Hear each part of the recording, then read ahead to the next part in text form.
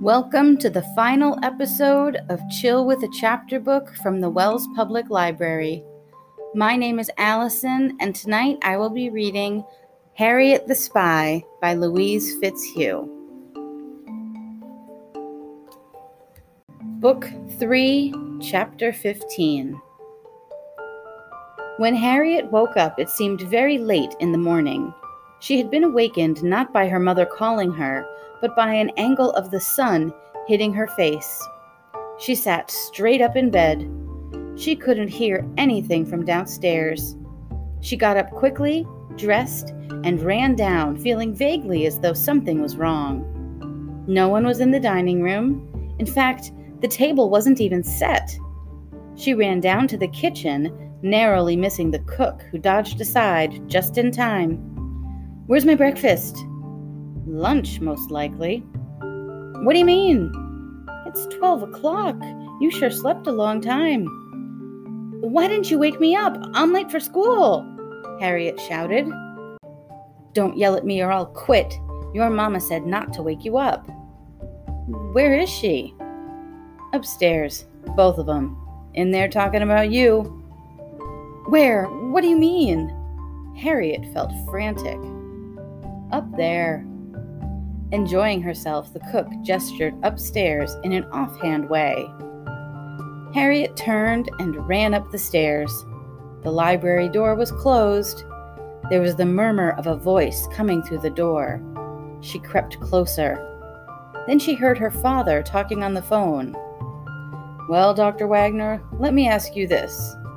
Yes, I know she's a very intelligent child." "Yes, well, we're aware that she has a lot of curiosity." "Yes, a sign of intelligence, yes, quite right, I would say so." "Now, doctor, the thing is, yes, I think she just might make a writer." "What? A project? Oh, school. Yes, yes, we'll call the principal." "A few days' absence? Well, I think that can be arranged." "But you're sure, absolutely sure that she's all right?" Yes, exceptional." "Yes, well, I think we know that." "What?" "Oh, yes, well, as I explained, she left." "But you think?" "Yes, I see. Well, I think we have her address somewhere. You think that would be a good idea?" "I see.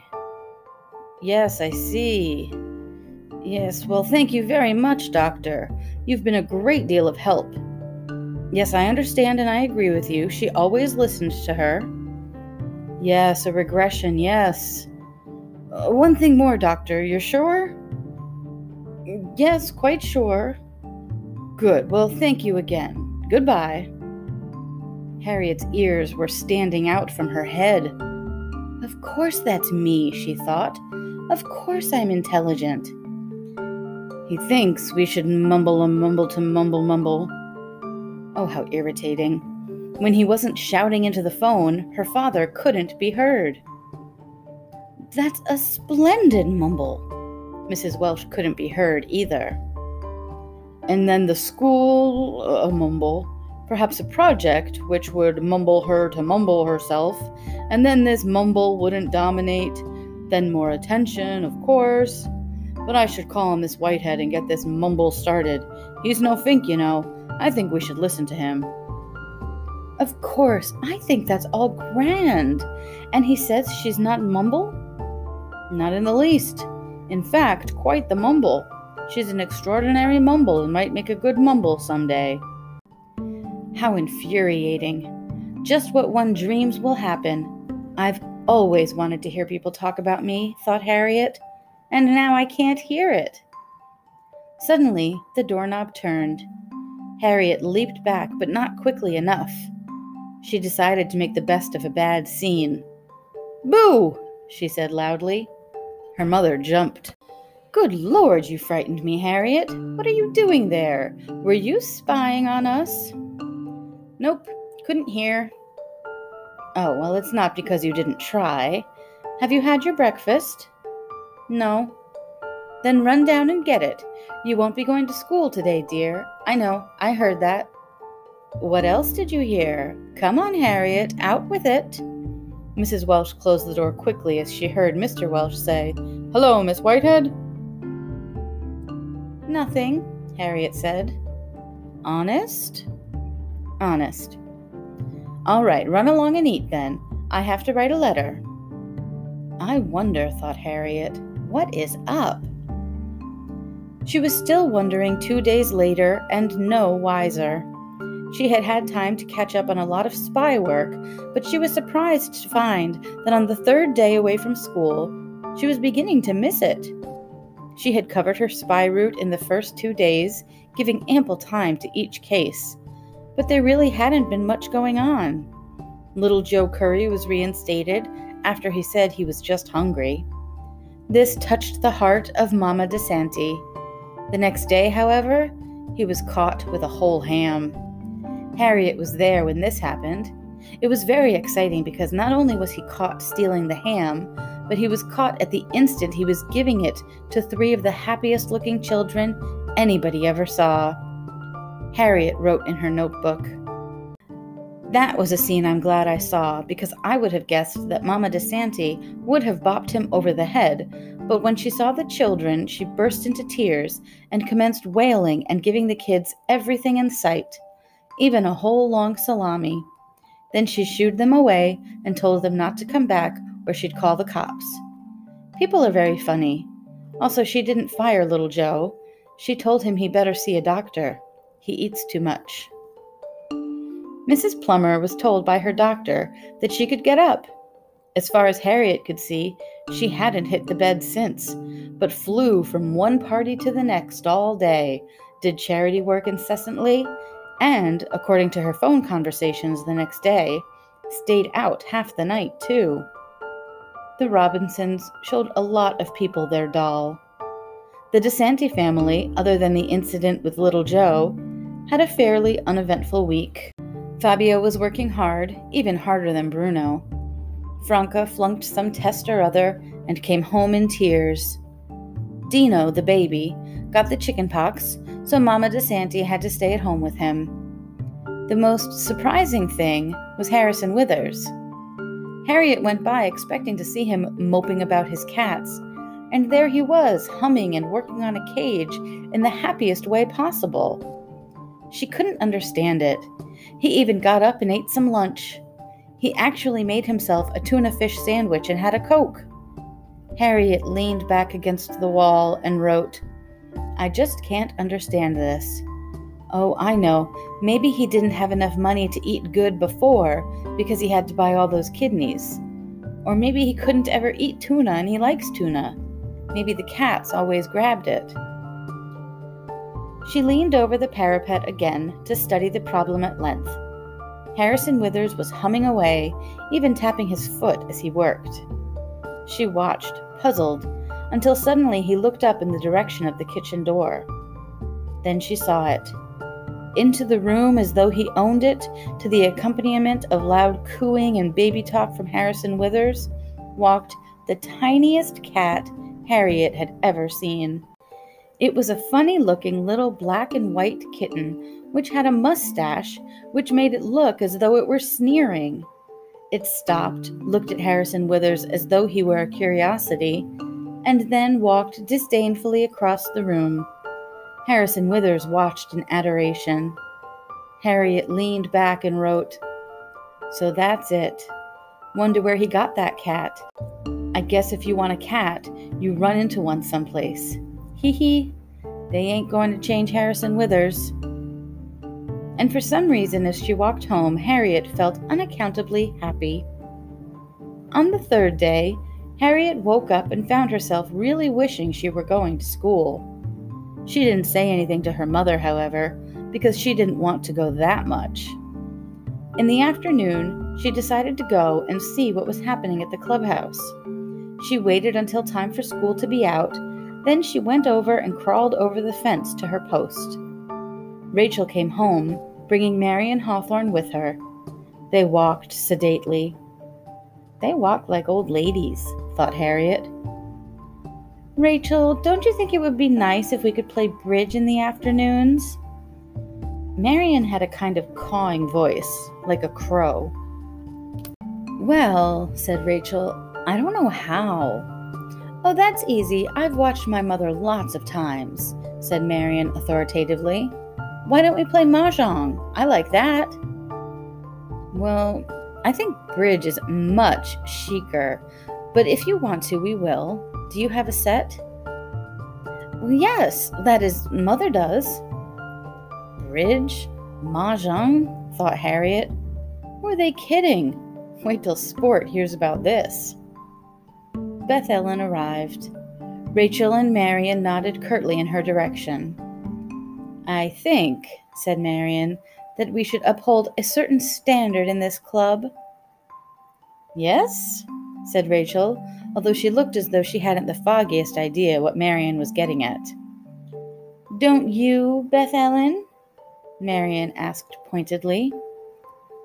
"Yes." This came out very small. "I mean, I think we have to be very careful who we take in, and," she looked around darkly, "who we keep in." "Oh," said Beth Ellen, "you mean like a country club?" "Yes," said Marian, "exactly. I think that anyone who wants to have a social life in the afternoon should be welcome. That is," she added mysteriously, "that is, if they're the right kind of person." "Yes," said Rachel. "Yes," whispered Beth Ellen. "I also think, and I don't know how you'll feel about this," Marian drew herself up until she looked like her mother, "but I feel that in view of the fact that I'm the class officer, I should be president of the club." "Well," thought Harriet, "it's a good thing for you I'm not in this club, because you'd get it right across the head." "I therefore nominate myself for president." "I second it," said Rachel. She must second things in her sleep, thought Harriet. "Motion carried," screeched Beth Ellen in a fit of helpless giggles. Marian frowned Beth Ellen into silence. "Now that that's settled, I shall make a few decisions. First, I think we should serve tea." "My mother isn't going to like that," said Rachel. "Well, not really tea, just milk in teacups. We do have to learn, you know." "She isn't going to like that either, the cup part." "Well, we can each bring our own cup. Second, we have to set up a card table and chairs. Third," she stood up and pointed her finger as though she were knighting them, "I make you vice president, Rachel, and you are the secretary-treasurer, Beth Ellen." "What do I have to do?" Beth Ellen looked terrified. "You take minutes, collect the money, and serve the tea." "Oh." In other words, thought Harriet, everything. "I think also we should discuss people who have the wrong attitude." Marian was liking her job more and more. "I think we were all aware at the last meeting of a very wrong attitude coming from Sport and Janey." "Naturally, you idiot," thought Harriet. "Wait till they find out you're president." Just as the others began to arrive from school, a sudden rainstorm drove them into the clubhouse. Harriet watched a minute to see Sport and Janey run across the yard, the last ones to arrive. Then Harriet ran with all her might, but she was still soaked through by the time she got home. Upstairs, when she had pulled off her wet spy clothes and gotten into her bathrobe, she wrote a long account of what she had seen, adding at the end, "Marian Hawthorne is too big for her britches. She's going to get it." 3 days later, Harriet was bored to extinction. She had played town all morning in her room, and she was beginning, for the first time in her life, to be bored with her own mind. She was just about to throw her notebook across the room when she heard the doorbell ring. She jumped up and ran as fast as she could downstairs.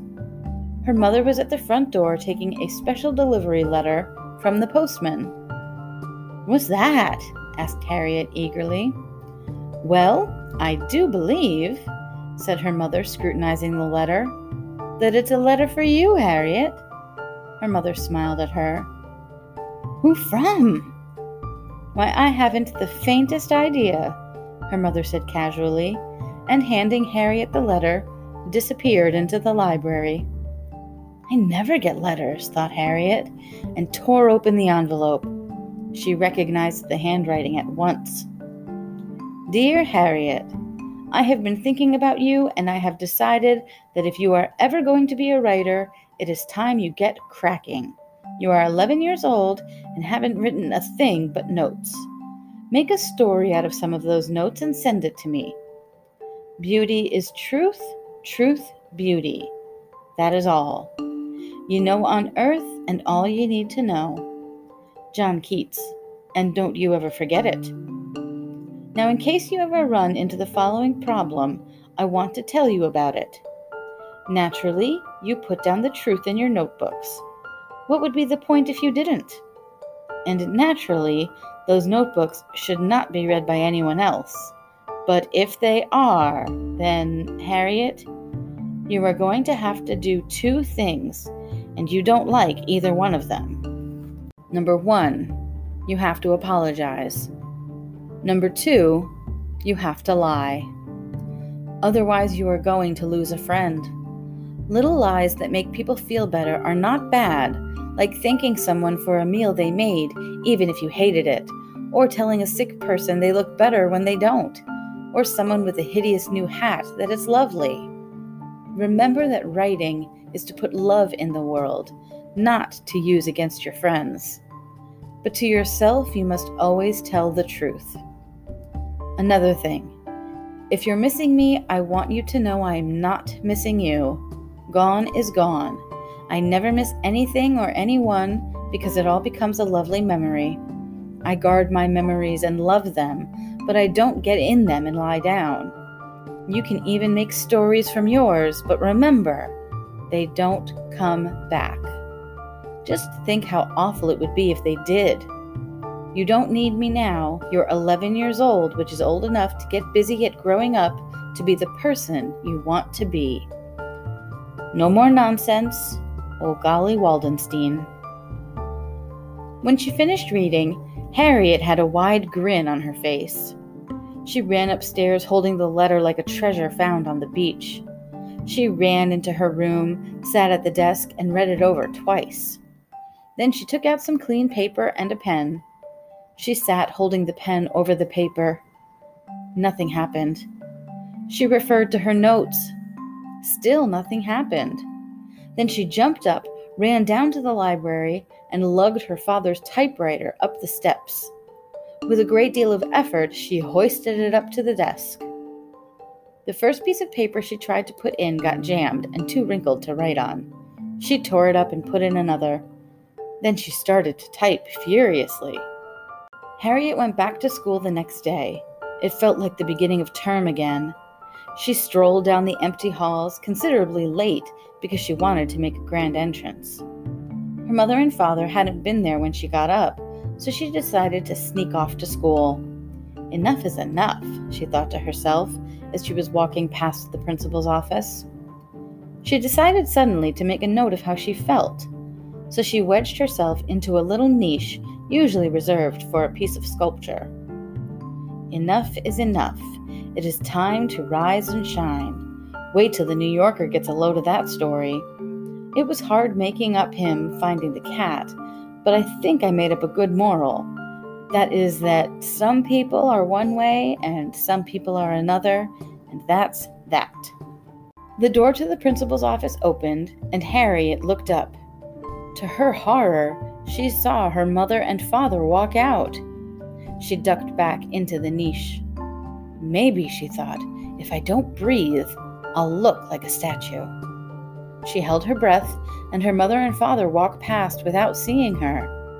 They were laughing and looking at each other, so that even though she rolled her eyes at them, they didn't notice. Boy, wait till she hears that, her father was saying. She'll be, I'm afraid, impossible to live with, her mother said, grinning. You know what? Said Mr. Welch. I bet she'll do a good job." They went out the front door, and Harriet let out a huge breath. "I almost burst," she thought. She scrambled down and ran for her classroom. When she got there, everything was in total confusion because Miss Elson wasn't in the room. Everyone was throwing things at everyone else, including wads of chewing gum, and Marian Hawthorne was at the front desk, screeching herself blue for order. No one paid the slightest bit of attention to her, but went on with such chaos that Harriet was able to slip gratefully into her seat unnoticed. At home, she had thought about making some spectacular entrance, perhaps in a funny hat. But when she got to the door, she had been stricken with terror, and now she was glad she hadn't. She sat there quietly, looking at everyone, screaming and running around like nuts. She wrote in her notebook, "I am going to write a story about these people. They are just rats. Half of them don't even have a profession." Miss Elson came in, and there was instant silence. Everyone trooped to his desk. Sport looked like he would faint when he saw Harriet, and Janey smiled an evil smile at her. No one else seemed to notice. Miss Elson stood up. "Well, I'm glad to see that you're back with us, Harriet." She smiled sweetly in Harriet's direction, and 10 necks swiveled like keys turning in locks. Harriet tried to smile at Miss Elson and glare at the others, but this being impossible, she got an idiotic look on her face. "I'm particularly glad," continued Miss Elson, "because I have a special announcement to make about a change in school policy." "What in the world," thought Harriet, "does that have to do with me?" "You are aware that we have always let you elect your class officer, and that the class officer has always automatically been the editor of the 6th grade page. However, we have decided that this is too much work for one person." Marian Hawthorne gasped audibly, "and have therefore decided that hereinafter the teacher will select someone else to be editor. We have made this choice on the basis of ability. In looking over all the compositions handed in by the class, Miss Whitehead and I have decided that several of you have a flair for writing, and that these few should take turns having the editorship. The selection has been made, and the editor from now on for this half year," she paused dramatically and smiled, "will be Harriet M. Welsh." You could have heard a pin drop. Harriet stared at Miss Elson in disbelief. They all looked at Miss Elson. No one looked at Harriet. "Harriet has been chosen," she continued, "for the first half of the year, and Beth Ellen for the second half. That means Harriet will write the page for this semester, and Beth Ellen next semester. The others will have their chance next year." Beth Ellen turned beet red and almost passed out. Harriet looked around her. Everyone was looking around at either her or Beth Ellen, which was causing Beth Ellen untold embarrassment. There seemed to be a general uneasiness in the room. Miss Elson looked unconcerned, and picking up a textbook, she said, "And now today, children, we have studied—" "Miss Elson?" Marian Hawthorne was on her feet. "I want to register a protest with the school on behalf of a group which I happen to be president of, and which, by general agreement, has decided that this decision is unfair to the class, the great majority which belong—" "Of which, Marian?" Miss Elson corrected. "To this club of which I am president. Now, therefore—" "That's enough, Marian. Sit down. I think you have made yourself clear. I would like to know when you have had the time, however, to amass the great tide of public opinion. I didn't see you asking anyone after I spoke." Marian sat there, unable to think of a thing. "I think, therefore, just to enlighten you as to the opinions of your following, and for no other reason, that we should take a vote. I want to make it perfectly clear that the only thing this vote will elicit is a talk with Miss Whitehead. I doubt very seriously that it is at all possible to change the decision. I am sure it is too late. but I do think we might make this an interesting experiment in terms of democracy.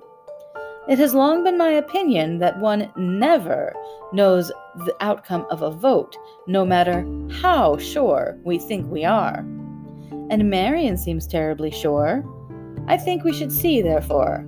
Now I want hands raised on how many want Harriet and Beth Ellen to take over for this year. Marian and Rachel clenched their hands firmly to their sides, as though they might rise of their own accord. Marian actually sat on hers. Harriet and Beth Ellen naturally voted for themselves. Harriet's arm flying up like a Nazi salute, and Beth Ellen's creeping tentatively and trembling as though she were waving. 2 and 2, thought Harriet. Sport's hand went up. He thinks what Marian writes is stupid, thought Harriet. It has nothing to do with being on my side. Janie's hand went up. Same for her, thought Harriet. She just wants to be able to read the paper. Laura Peters, Pinky Whitehead, and the boy with the green socks did not have their hands up. Uh-oh, thought Harriet. That makes 5 to 4. Or have they just not decided? Where's Carrie Andrews? Absent today. Very slowly, and in his own particular creepy way, Pinky Whitehead put his hand up. Well, thought Harriet, I never thought I'd see the day when Pinky Whitehead would save my life. He looked back at her. She gave him a radiant smile and felt like a first-class hypocrite. That, said Miss Elson, decides that. I think we can learn from this, children, and particularly Marian, not to count your eggs before they vote for you. Beth Ellen giggled helplessly, then stopped and looked around at everyone, as though suddenly aware of her responsibilities.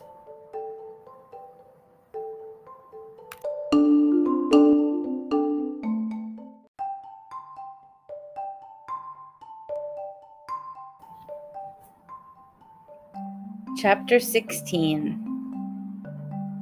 Harriet got out the first edition in record time. When she took in her finished page, the senior who was chief editor said that it was the fastest she had ever seen anyone write. On the day the paper appeared, Harriet was horribly nervous. Suppose, she thought on her way to school, I stink. Suppose everyone looks at each other and says, why did we ever get rid of Marian Hawthorne? Maybe she wasn't Dostoevsky, but she was readable at least. Suppose, Harriet bit her lip in her musing, they insist on a recount. She was trembling by the time she got to class. Everyone at every desk had a paper. Everyone had his nose buried in the 6th grade page. Harriet couldn't bear to look around. She slid into her seat and guiltily started looking at her own copy, which had been put there. She read her own printed words with a mixture of horror and joy. Mrs. Agatha K. Plummer is a rich lady on East End Avenue who thought she had found out the secret of life, which was to stay in bed all the time. She is a very stupid lady. Then, lo and behold, the doctor told her she had to stay in bed, and she fainted away in surprise. Then he told her he had made a mistake, and she hasn't hit the bed since. I think he tricked her because she thought she wanted to stay in bed, which is stupid. Which goes to show you 2 things. That what you want is maybe stupid, and that doctors are finks. Harriet felt in rereading that it had a strong ring to it. She looked around at everybody reading. They are only looking for mistakes, she thought. I wonder what each one is reading. I wonder if writers ever see anyone reading their books, on the subway maybe. She turned back to the paper. She had had a hard time deciding between a story about Fabio and a story about the Robinsons. She had finally decided to do a story about Franca de Santi because she was closer in age to the class and therefore might interest them more. Franca de Santi has one of the dumbest faces you could ever hope to see. I don't know how she gets through the day. She even has to lean on things all the time. She is about our age and goes to public school where she is always flunking things like shop that we don't have. Maybe they teach them how to run a shop there. Anyway, it won't do Franca a bit of good because she won't ever learn anything anyway. Her father owns a store on 86th, and anyone who wants to can go any day and look through the back window and see Franca. She is the shortest girl there and is always mooning around. You would know her anywhere. One day I saw Franca on the street. She was walking along in front of me, dragging her feet. I knew it was her because she always hangs her head over to one side. I don't know why. Maybe it's too heavy. Anyway, I watched her and she did the dumbest thing. She went into the park and straight over to some pigeons. They looked like they were expecting her. Then she had a long conversation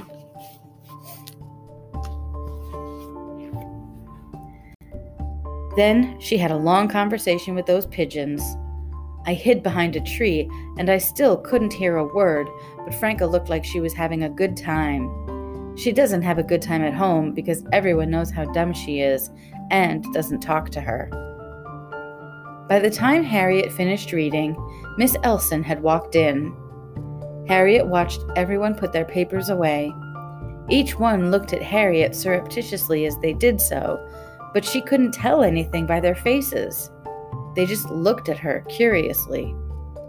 She noticed, however, that at lunchtime, all the noses were stuck in the paper again. That night at dinner, Harriet suddenly felt like one big ear. Every single thing her mother and father said seemed to be important. Some of the things she didn't understand, but they were nonetheless intriguing. I really don't understand Mabel Gibbs. She starts out with this big thing about the kids going to dancing school. You'd think from the way she talked that they would be absolute apes in the drawing room if we didn't send them. And I told her at the time, of course, that I thought Harriet was too young. Naturally, she's going to dancing school, but I think 12 is perhaps a better age, that's all. Well then, after all that, Mabel says to me ever so calmly the other day, I just don't think that Janie is ready yet. Can you imagine? She wants to save money, interjected Harriet. Harriet, you mustn't say such things, said Mrs. Welsh. Why shouldn't she? It's the God's truth, said Mr. Welsh. Well, we don't know that. She said, in fact, that she couldn't do a thing with Janie, and she just didn't want the job of having to force her into a black velvet dress every Friday night. It just wasn't worth it. She's hoping Janie will change suddenly. Into a pumpkin, said Harriet. Into a lady, continued Mrs. Welsh. Time enough for that, said Mr. Welsh. You know, I was thinking the other day, Mrs. Welsh seemed to be changing the subject, that Millie Andrews really hasn't got good sense. Did you see her at the Peters party? Well, I don't know what you were doing. Everybody was talking about it. Jack Peters was out of his mind and falling off the bar stool, and there was Millie Andrews just smiling at him like an idiot. Mr. Welsh said nothing. He was swallowing. He was about to speak when the phone rang. He threw his napkin down and stood up.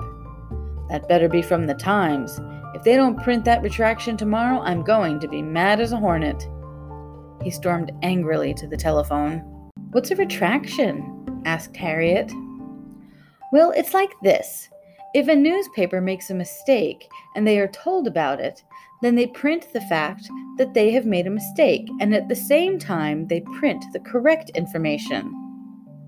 Oh, said Harriet. That night when she went up to bed, she took copious notes. Later, under the covers, she read a book on newspaper reporting that she had found in the school library. In the next edition of the paper, the 6th grade page carried the following items.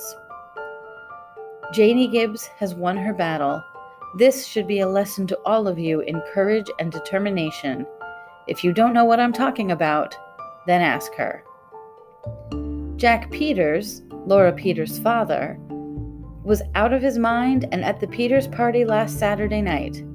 Millie Andrews, Carrie Andrews' mother, just smiled at him like an idiot. For anyone who doesn't know it, a retraction means that a newspaper is correcting its mistakes. So far, this page hasn't made any mistakes. During the ensuing weeks, the following entries held the class enthralled. Mr. Harry Welsh almost lost his job last week for being late. He is always slow in the morning. Ask Carrie Andrews if she feels all right. And a week later, ask Laura Peters if all is well at home.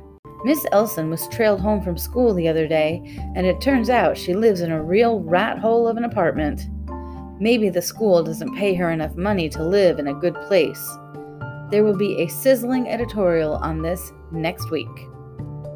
A very hot item was, there are certain people in a certain club who ought to watch out because there are certain other people who want to take over from certain other people because certain other people don't want to spend all afternoon drinking tea and playing a certain game.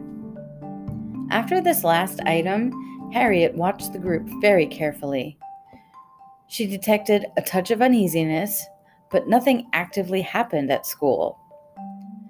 She went therefore that afternoon to spy on the clubhouse. She was completely gratified by what she saw and heard. Marian, Rachel, Laura, Carrie, the boy with the green socks, and Pinky Whitehead were all there by the time she got there. A discussion was in progress. Well, it's just outrageous, Marian said in a huff. Scandalous, echoed Rachel. The things she writes anyway are just absurd, continued Marian. Who ever heard of such a thing in a newspaper? When I ran that paper, no one read things like that. Things like that don't belong in a paper. She should be stopped. I like reading them, said Pinky. That's Pinky, thought Harriet. She can't be stopped, said Carrie. She's the editor. Even so, said Marian, somebody should. She paused dramatically. We should. But what was she talking about? About the club, I mean, asked Pinky. Marian, Rachel, Laura, and Carrie all looked into the distance. Obviously, thought Harriet, those four play bridge. Uh-oh, said Marian. Here comes trouble. Sport and Janey appeared at the back door. They were both furious. They walked across the yard like a pair of Gestapo agents come to question. I think, said Janey, that we had better have this out. This has gone far enough, said Sport, and looked at Pinky and the boy with the green socks. I can't imagine what you men think you're doing here. What? Said both boys together. Well, think about it, continued Sport. How many men play bridge in the afternoon? My father plays bridge, said Pinky defensively. But not in the afternoon, sneered Jamie.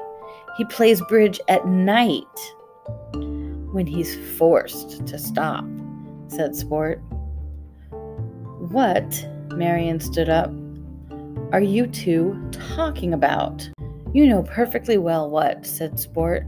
You've been rattling around here with teacups and packs of cards for 2 weeks now, and why have we even listened to you for 1 minute, I don't know. Because we have just as much right in this club as you do. Well, I am president. Oh, no, you're not, as of now, said Janey. Beth Ellen sidled in. Janey flung her a long look. And you're not secretary-treasurer either. Beth Ellen spoke up suddenly. I don't give a hang. I never wanted to be, and besides, I hate bridge. Everyone stared at her because it was the longest sentence she had ever been heard to say. People, said Marian in a slow, hard way, who do not belong can leave.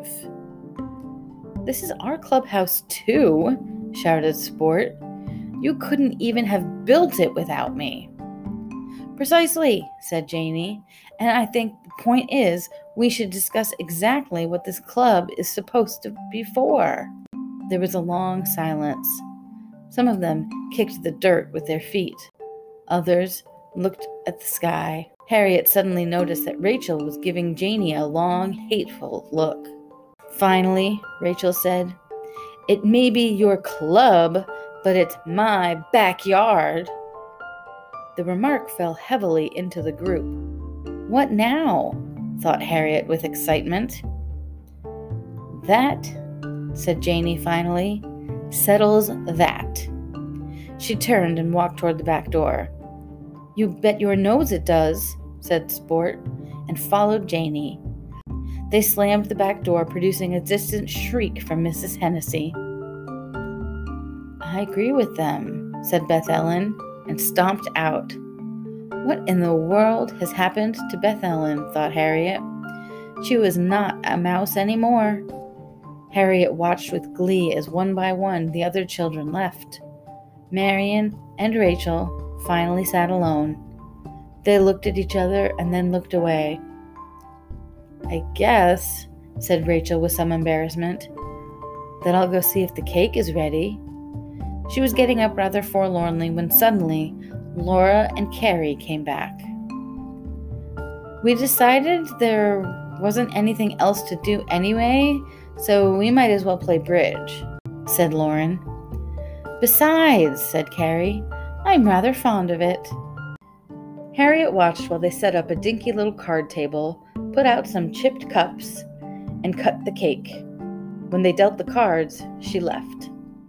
As they went over the fence, she thought to herself, "I'm glad my life is different. I bet they'll be doing that the rest of their lives." And she felt rather sorry for them for a moment. But only for a moment. As she walked along the street, she thought, "I have a nice life. With or without old Golly, I have a nice life." The time is ripe, Harriet thought as she went into the senior editor's office. She had a long private conversation with the senior editor, who was called Lisa Quackenbush. She was a tallish girl who spit a lot when she talked, and who seemed to find Harriet as funny as TV comedian. Harriet couldn't see anything funny, whatever it was she was relating to Miss Quackenbush, and so she made some rapid-fire notes after leaving the office. "Miss Quackenbush is either insane or she has a very nervous laugh." The week after the conference, there appeared on the 6th grade page the following announcement. It was placed quite prominently in the center of the page, with a border around it. "This page wishes to retract certain statements printed in a certain notebook by the editor of the 6th grade page, which were unfair statements and besides were lies. Anyone who saw these statements is hereby notified that they were lies and that a general apology is offered by the editor of the 6th grade page." The day the announcement appeared, Harriet stayed home from sheer embarrassment. She managed to convince her mother that she was just about to come down with a terrible cold, the type of cold that could be nipped in the bud by only one little day home from school. There is, of course, no kind of a cold in the world like this, but Harriet's mother had become convinced of this because it had happened to work so many times. Harriet knew just what signs of listlessness it took to put her mother's mind into this track. She languished, therefore, until she heard her mother leave to go shopping. The moment the door shut, Harriet leaped from the bed as though shot from a cannon. She worked all day on her story, that is, from 10 in the morning until 3 in the afternoon. Then she got up, stretched, and feeling very virtuous, she took a walk by the river.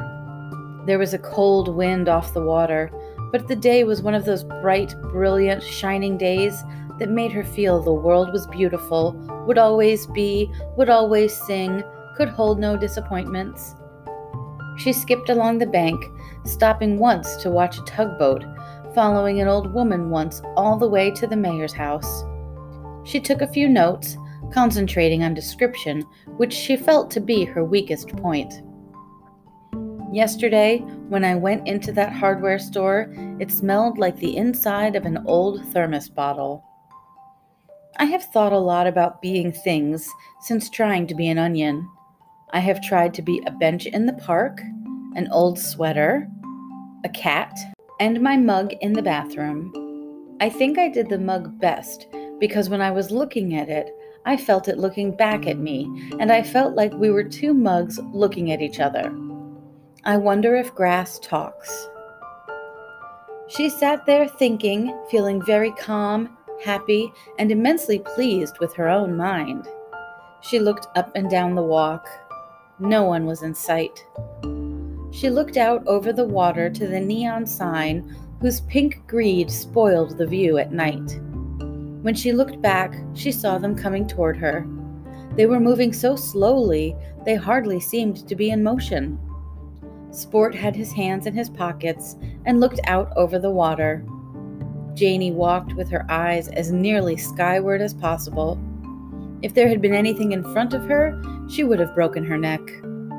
They didn't appear to be talking, but they were so far away Harriet couldn't really tell.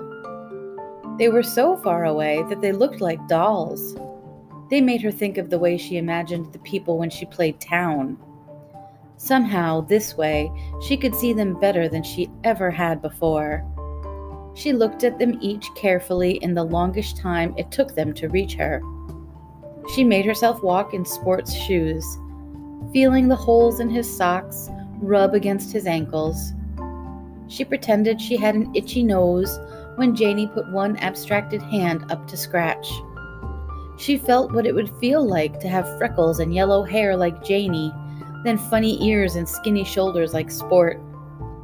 When they reached her, they just stood there in front of her, each looking in a different direction. The wind was terribly cold. Harriet looked at her feet. They looked at her feet. Then they looked at their own feet. Well, thought Harriet. She opened her notebook very carefully, watching their eyes as she did. They watched her back. She wrote, "Old Golly is right. Sometimes you have to lie." She looked up at Sport and Janie. They didn't look angry. They were just waiting for her to finish. She continued, "Now that things are back to normal, I can get some real work done." She slammed the book and stood up. All three of them turned then and walked along the river.